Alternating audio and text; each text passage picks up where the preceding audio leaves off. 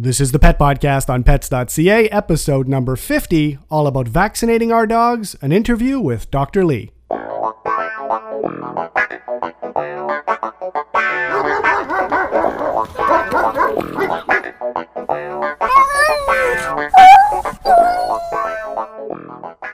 Hey there, pet lovers. How's it going? And welcome to the 50th Pet Podcast on pets.ca. My name is Marco, and as always, we're coming to you from Montreal, Quebec, Canada. So this is our 50th podcast, our golden one. It's been a number of months since we put one out, and I apologize for that. You know, summer and slowdowns, etc. But we have two good podcasts coming in a row. This podcast is going to be all about vaccinating our dogs, and the next one is going to be all about vaccinating cats. We actually put suggestions out to the members of our pet forum, and Winston was kind enough to suggest vaccinating our pets, and I discussed it with Dr. Lee. He agreed it was a good topic, and we're going to make it a two-parter because cats and dogs in one podcast is just too long. This one is going to be about dogs, and then in a couple of weeks, it's going to be about cats. Speaking of our pet forum, it's such a wonderful community of pet lovers, and there's so many people that help pet lovers each day. Thank you so much for doing so. If you're a pet lover and you're looking for more information and you want to interact with our community of members, I do encourage you to sign up. It's free, pets.ca/forum. There's a link on every page on pets.ca, and it's a great way to make yourself part of our community. This podcast is a rather long one, so I'm not going to talk about anything else. Let's just get right into the podcast with Dr. Lee now. So I'd like to welcome back Dr. Lee to our podcast. It's been a couple of months since our last podcast, actually, but summer vacation and things slowing us down. But we're back in full force now, and we have a two-parter coming up. We're going to talk about vaccines, and we're going to talk about vaccines in both cats and dogs, and we're going to start with dogs first. Before we get into it, welcome back, Dr. Lee. A pleasure to have you back on our podcast. Thanks for having me. I'm glad to be here. Let's start off right away. We're going to talk about vaccines in dogs. My first question was going to be, why do we vaccinate? But before we even get into the why, let's just define what a vaccine is and how it works, if that's okay. Vaccines are injections that are used to try to prevent disease. And the way that it prevents disease is by making the body think that it has an infection when in fact it does not. For this, there's several different types of vaccines. Right now, there's four different methods, but there's three typical ones that are used in dogs and cats. And they're all basic different ways of trying to, again, fool the immune system to think that we have an infection when we don't. And we'll use either killed bacteria or viruses, which are basically pieces of them. We will take what's called modified live viruses, where they're an actual live virus of what we're trying to prevent, but it will be what's called an attenuated or weakened form, so it cannot cause disease. And then there's a new and exciting technology called recombinant technology, which kind of takes the best of both worlds, works in a different mechanism, maybe a little bit safer, but has a lot of great advantages. Again, all vaccines are there to try to confuse the immune system to think that we have infections when we, in fact, do not. Why do we do this? And we just kind of said it, but I mean, vaccines are a big thing, and these questions come up very, very often, not on our bulletin board, but every pet owner, vaccines cost money, and they wonder why they have to vaccinate their pets. And we'll get into, outdoor pets and indoor pets, but why in general do we vaccinate? That's a great question, and a lot of times we will have people ask why, and many times we get the question too late. It is like the horse in the barn door. The time to vaccinate is early. We need to get the puppies. They should be starting between 6 and 8 weeks of age with vaccines, because our goal is we need to get the vaccines to the pet before they see the disease. Do all dogs or all puppies need to be vaccinated? Yes, all puppies should be vaccinated. With what and what type of vaccines, that becomes a bit more of an open question. There's also a couple misconceptions that all vaccines last a lot longer than we think, and all vaccines are the same. That could not really be further from the truth. There's a wide range of what types of vaccines are available. which ones are most safe and which ones are needed. But as a general rule, every puppy should have vaccine. Good answer. And I'm just going to play devil's advocate here because we're responsible pet owners, and most of the people on pets.ca are. What happens if we don't vaccinate our dogs? It's a risk game at that point. There are, again, I have patients that come in that will be a year old that have never had a vaccine. And those are very, very lucky pets. And I'm very happy that they've never gotten ill. But certain diseases like parvo, it can blow into your backyard. It's stable in the environment for up to 2 years. It is always a possibility. So for those, if we do not have the vaccine, then the body does not have an immune system that's ready to handle it if it comes in contact. So if we knew that the pet was never going to be exposed to an infection, absolutely, we do not need vaccine. But that is not something that we're ever going to be able to guarantee. Okay, and that's really good to know. Again, I'm always curious to know about worst case scenarios. So yes, we need to vaccinate our pets, and yes, unfortunately, some people won't. And yes, obviously, we're incurring a risk if we don't vaccinate our pets. How risky is it? How common do you see dogs that aren't vaccinated come against problems?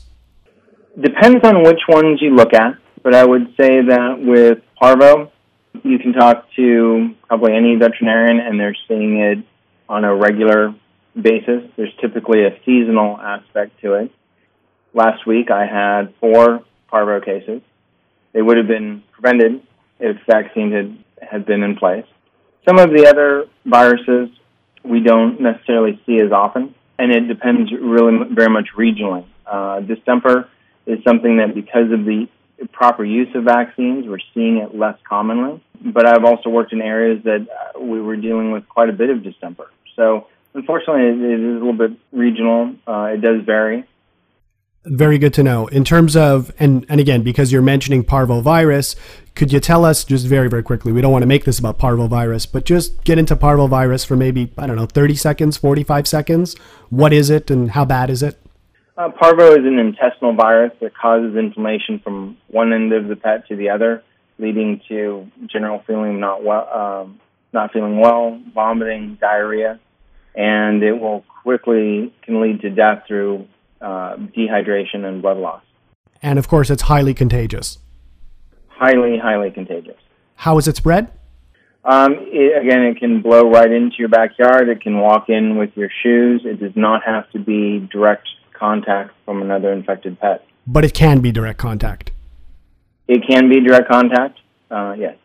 Okay, now let's get into indoor versus outdoor a little bit. Let's get into a little bit about the regional differences.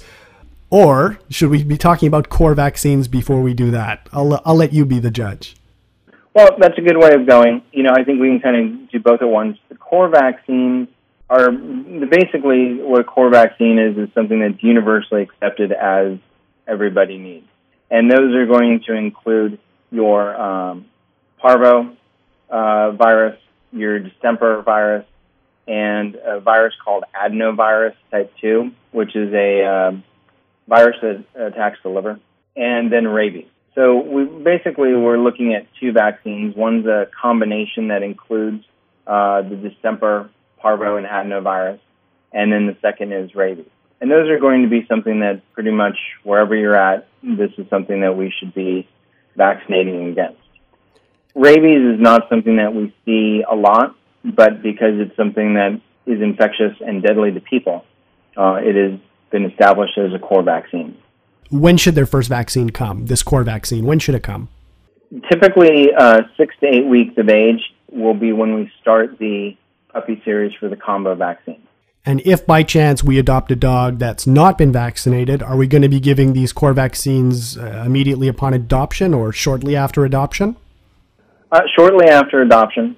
A little bit depends on how the pet's feeling, health status, where we got them from. It is important to remember that with vaccines, it does take a couple weeks to start to have the effect. When we give the vaccine, there's a delay time from which there's protection. Also, when we talk about the puppy vaccines, that takes us back to different types of vaccines. And I would recommend that if we have the option to consider recombinant vaccines, because they will give puppies, they may give them better protection. And does that differ from adopting an adult dog? When you're dealing with an adult dog, again, if we don't know the vaccine history, vaccines are definitely a good idea. With an adult dog, whether we use a standard modified live or a recombinant vaccine, it's probably less important on which one. Let's talk a little bit now about non-core vaccines and geography and what types of risks are out there and what should people be looking for based on their geography. Based upon geography, I think they should be asking their veterinarian what is around. Some of the non-core vaccines, also like Bordetella, which is the basic vaccine for kennel cough. I don't know if that's so much geography as far as state, but as are we going to grooming situations, are we going to boarding situations? That would be something that then we need to consider with Bordetella. The other vaccines that we think about, there's a bacterial infection called leptospirosis. This vaccine it's a bit controversial, as that vaccine does not stop the pet from being infected, but it will stop clinical signs. This is a bacteria that is also contagious to people. So there's a little bit of a concern with the vaccine of, are we creating dogs that are shedding this bacteria without showing clinical signs? As the bacteria is typically restricted to tropic and subtropic regions, there's many parts of the world that will have it and many parts that will not. Another non-vaccine is Lyme disease, which is transmitted by ticks. And really, even if we have ticks, not all tick areas are going to have Lyme disease. So it's definitely something that we need to talk to your veterinarian as to whether or not it's a local issue. Right. And when we mean local, we really do mean local because, if we're talking geography, we can go large, the world, and small, our street corner, and there's going to be everything in between. In some areas, maybe a tropical area, some of those areas might be less tropical in quotation marks, even though the whole thing is called tropical. It really does matter what's going on in your particular area, let's say within 5 or 10 square miles of where you live, as opposed to your whole state. Is that accurate? That's a very good point. Again, one dog's geography may extend not much further than the couch. And right. Then there may be another one that is a world traveler and headed into all types of risky areas. Right.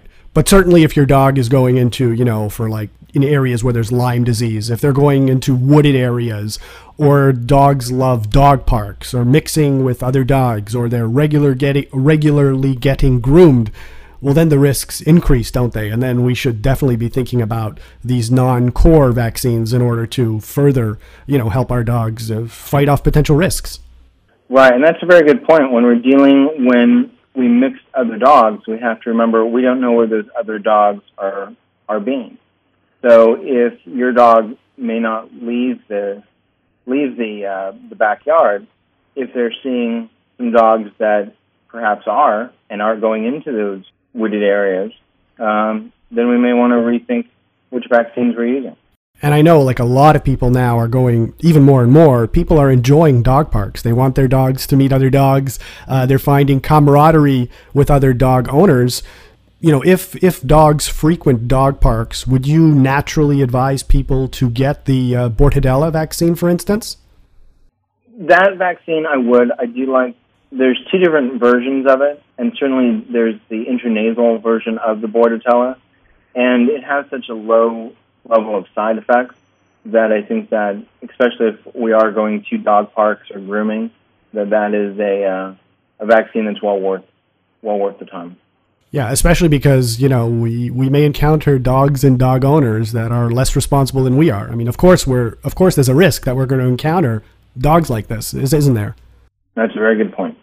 I guess I just wanted to make sure that, we're not going to frighten people, but we just want to make people aware of the risks. If they're dogs lick other dogs and exchange fluids and breath sometimes, and if indeed there is a risk, as there obviously is, it's obviously prudent to be discussing this with your veterinarian. I guess that's all I just want to reiterate and strongly advocate, talking to your vet about, about the risk level for your particular dog. Well, and there's risks on either, on both directions. And I think that's, an important thing to bring up is that there's, certainly there's a lot of thought both on the internet and in the veterinary community of we're worried about over-vaccinating. But there's also very much a risk of under-vaccinating. And we need to find the medium that's correct for each of our pets. Yeah, I totally agree. And, I'd like to chat about the risks of vaccination toward the end. But for now, can we talk about boosters? What are they? Why we need them? How useful are they? With the boosters, when we give the vaccine, again, the vaccine is trying to stimulate the immune system and make it think that it has an infection that it does not. And it will typically hit a couple different branches of our immune system, both what's called cell-mediated immunity and what will create antibody levels. As time goes on, those antibody levels can fall, and the body stops having the protection over time. So reboostering will have a couple different effects. One, on an initial series, if the pet may or may not respond as well as we would like to the first vaccine, and so a booster will basically reiterate the importance to the immune system of having antibodies and an immune response for the problem. The yearly boosters are, again, designed to try to keep those levels up. Depending on what we're vaccinating for, the requirement of the booster seems to change. There has been some studies to show that some of the vaccines for viruses can last many years. There's some thoughts that some of the parvo vaccines may last as long as seven years or more. With that said, the vaccines that are for bacteria like Bordetella, leptospirosis, or vaccines towards something like toxins like the rattlesnake vaccine, we know that these antibodies do not last that long. They last much less than a year. And so we have to rebooster them much sooner. Dogs that are getting rattlesnake vaccines, if they're in high-risk situations like search and rescue, some of those dogs are vaccinated every 4 to 6 months. So again, it really does depend on the exposure of any particular dog and the geography of any particular dog. In terms of the core vaccines, let's say, you're in an average safe area in quotation marks where some of these other risks are not that high for you. In terms of the core vaccines, how often should we booster them? Do we need to booster them? Well, how often we should booster them is something that that's a question that you should ask the veterinarian. AHA, which is the American Animal Hospital Association, they have come out with guidelines. Their guidelines for the combo vaccine, the core, Semper, Parvo, adenovirus, their recommendation is following the puppy should get the puppy set, followed by a 1-year booster, and then every 3 years after that. Great information. I have another note marked, and I got to ask it. So there is a lot of controversy on the reactions that dogs may have to vaccines. Sometimes we hear of dogs having terrible reactions to vaccines, and we'll occasionally hear horror stories about dogs dying from getting a vaccine or their reaction to the vaccine. Could we talk about that a little bit? How common is it, and signs that we should look for, let's say?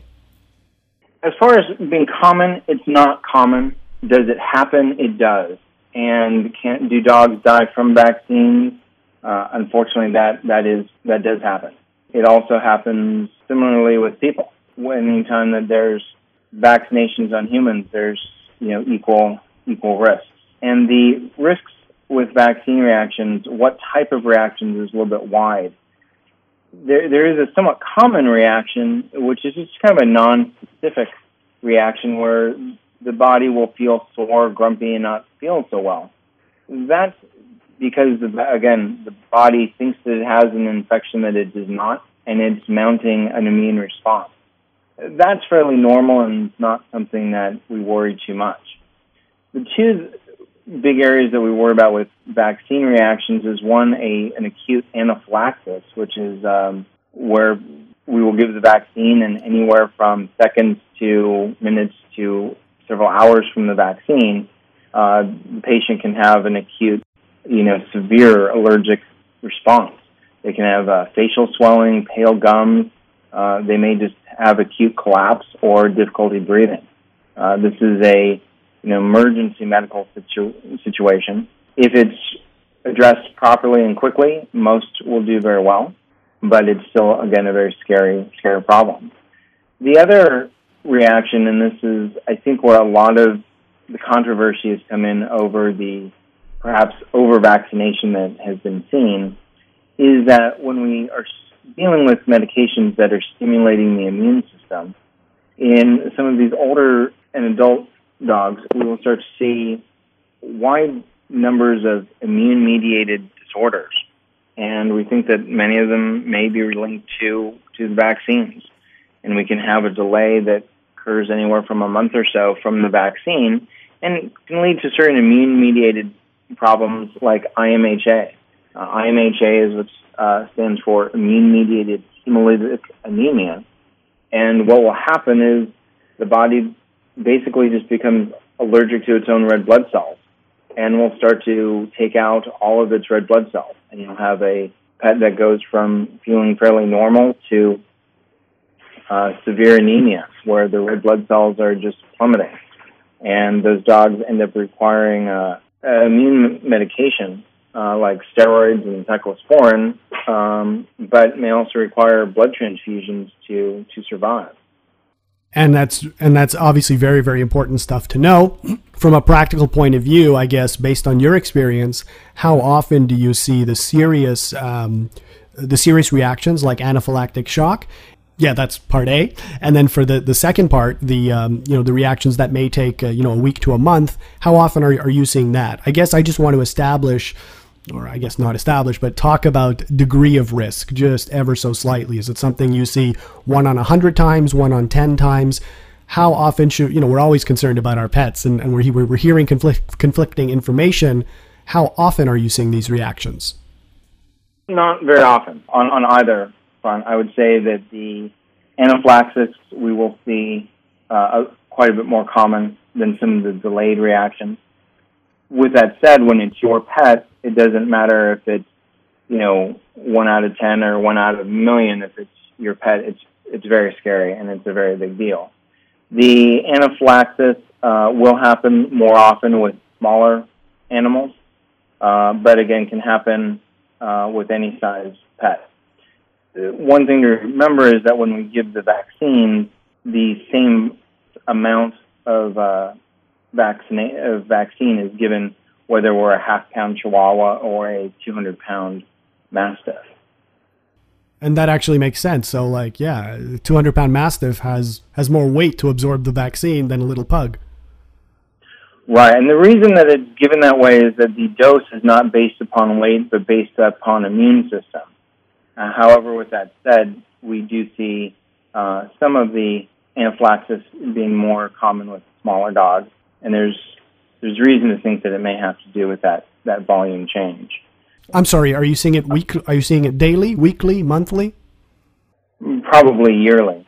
The anaphylaxis maybe several times a year, maybe. I think that, again, as a lot of the vaccines are improving, again, certain types of vaccines will be more apt to have some of these issues than other vaccines. I've noticed that as we've gone with, I've started using the recombinant technology. A lot of the delayed reactions and the more serious reactions, I'm seeing less of them. And that's really good to know because, at the end of the day, even we humans, if we need surgery and the risk of serious injury or death is like at 40 or 50%, we're not going to do it. What you are suggesting to me is that, yes, there is a possibility of the effects, but the likelihood of those effects are small. Correct. That should, I mean, please correct me if I'm wrong again, that should encourage people to vaccinate, because the risks, although they are there, you can't eliminate risk. But if the risks are small, it makes sense to vaccinate. Yes, and I encourage everybody to vaccinate their dog. I think that vaccines should be done on a regular basis, but I don't think that we need to be over-vaccinating or using vaccines that are not justified for the risks that our pets are having. So I think that when we sit down, and I know that when I sit down with my clients as far as vaccines, I don't have a blanket vaccine protocol for all pets. I sit down and try to have a tailored plan for each individual pet based on breed and lifestyle. Right, which is, of course, why, in addition to the self-research that people do by reading books and on the internet, they actually have to have a conversation with a vet about vaccinations and not just go in and say, I want this. Sit down and, your better vets will sit down and explain the risks, won't they? Absolutely. I think that going on, and I think that, like you said, the discussion should be an important part of the vaccine, and maybe that's an important discussion that occurs each time we go in, because there may be subtle changes that we're seeing with either the vaccine protocols, the local areas, or the pet's life that may change what is recommended. Great information thus far, Dr. Lee.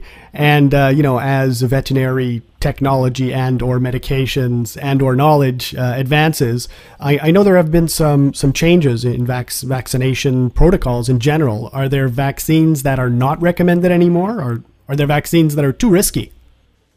There are some, and there are some that again, AAHA, the American Animal Hospital Association, has come out and said that they do not recommend anymore. One of them is corona vaccine, which we do see commonly. I wouldn't say that it's associated with a lot of reaction, so I think that's, again, why sometimes we'll still see it. However, just due to the fact that the clinical disease is not being that prevalent, it's just not recommended anymore. It's, again, something that we don't need to be injecting our pets with. For most all the pets. There are some possible shelter indications with this, but in general, it's not something that the average dog needs anymore. There's another vaccine for Giardia. Giardia is a type of protozoal, which is a bacteria-like parasite. It does affect dogs and cats. There is a vaccine for it. It does have some applications for dogs that may have high risk of this or have recurrent infection. It can also be used in dogs that are having a Giardia infection that they cannot get rid of. However, as a general use, it's just not recommended for the average dog. And then finally, there are a few combo vaccines out there that are no longer being recommended as they're not being used. Okay, so I think with that, we're going to conclude. This is one of our longer podcasts. For those listening, of course, we're going to put some extra information in the show notes. I know Dr. Lee has some information on his own site, acerlux.com. Link again to go in the show notes. And, hopefully we have taught people a thing or two about vaccines and hopefully allayed some of the myths that surround vaccines. It's kind of a hot topic. And thank you so much, Dr. Lee, for your time in helping to explain it to us. It's always a pleasure. Thanks again to Dr. Lee for doing this great podcast and informing us all about vaccination and giving us the benefit of his great experience on the topic. As mentioned in the main part of the podcast, there's going to be some links, and you should check the show notes for those links. And one of them is a link to Dr. Lee's website, acerlux.com, acerlux.com, and there's loads of other information on his site as well, including some extra notes about vaccinating our dogs, and some other links as well will be in the show notes. If you like this podcast and you want to get it automatically, the easiest way to do so is just go to the front page of the blog, pets.ca/blog, click subscribe in iTunes or subscribe in Google Reader, and then whenever you open any of those applications up, if we've put out a podcast, you will get it automatically. Our next podcast is not going to take a few months. It'll just take a few weeks, and it'll be about vaccinating cats, as mentioned. So I do recommend you take a listen if you have a new cat or you have any questions about vaccinating cats, because Dr. Lee will likely answer them. And I'll provide common questions to this topic as well. If you want to comment on the podcast, you can comment on any of a number of ways. The best way might be directly through the blog, pets.ca/blog, and you can just click the button that says comments and add your comment to this particular podcast. You can also comment about the podcast directly in the forums. Just make your way to the bulletin board or forum on pets.ca. It's the same thing. There's links on every page on the site, and you can leave feedback there as well. And of course, you can also leave feedback directly, or if you have questions, or if there's any way we can help you get this podcast more easily, you can easily send us an email at pets.ca@gmail.com. Thanks so much for listening, everyone. And before we end, I always like to say, give your pets an extra hug, an extra cuddle, spend some time with your pets, go out for an extra walk with your dog, play with your cat a little bit extra. They're only with us for such a short time. Time passes so quickly, and the interaction we give them is so appreciated. It really, really is. And just before you're done with all that interaction, as always, give them a little extra scratchy under the chin from Marco. Thanks so much, everyone. Have a great day.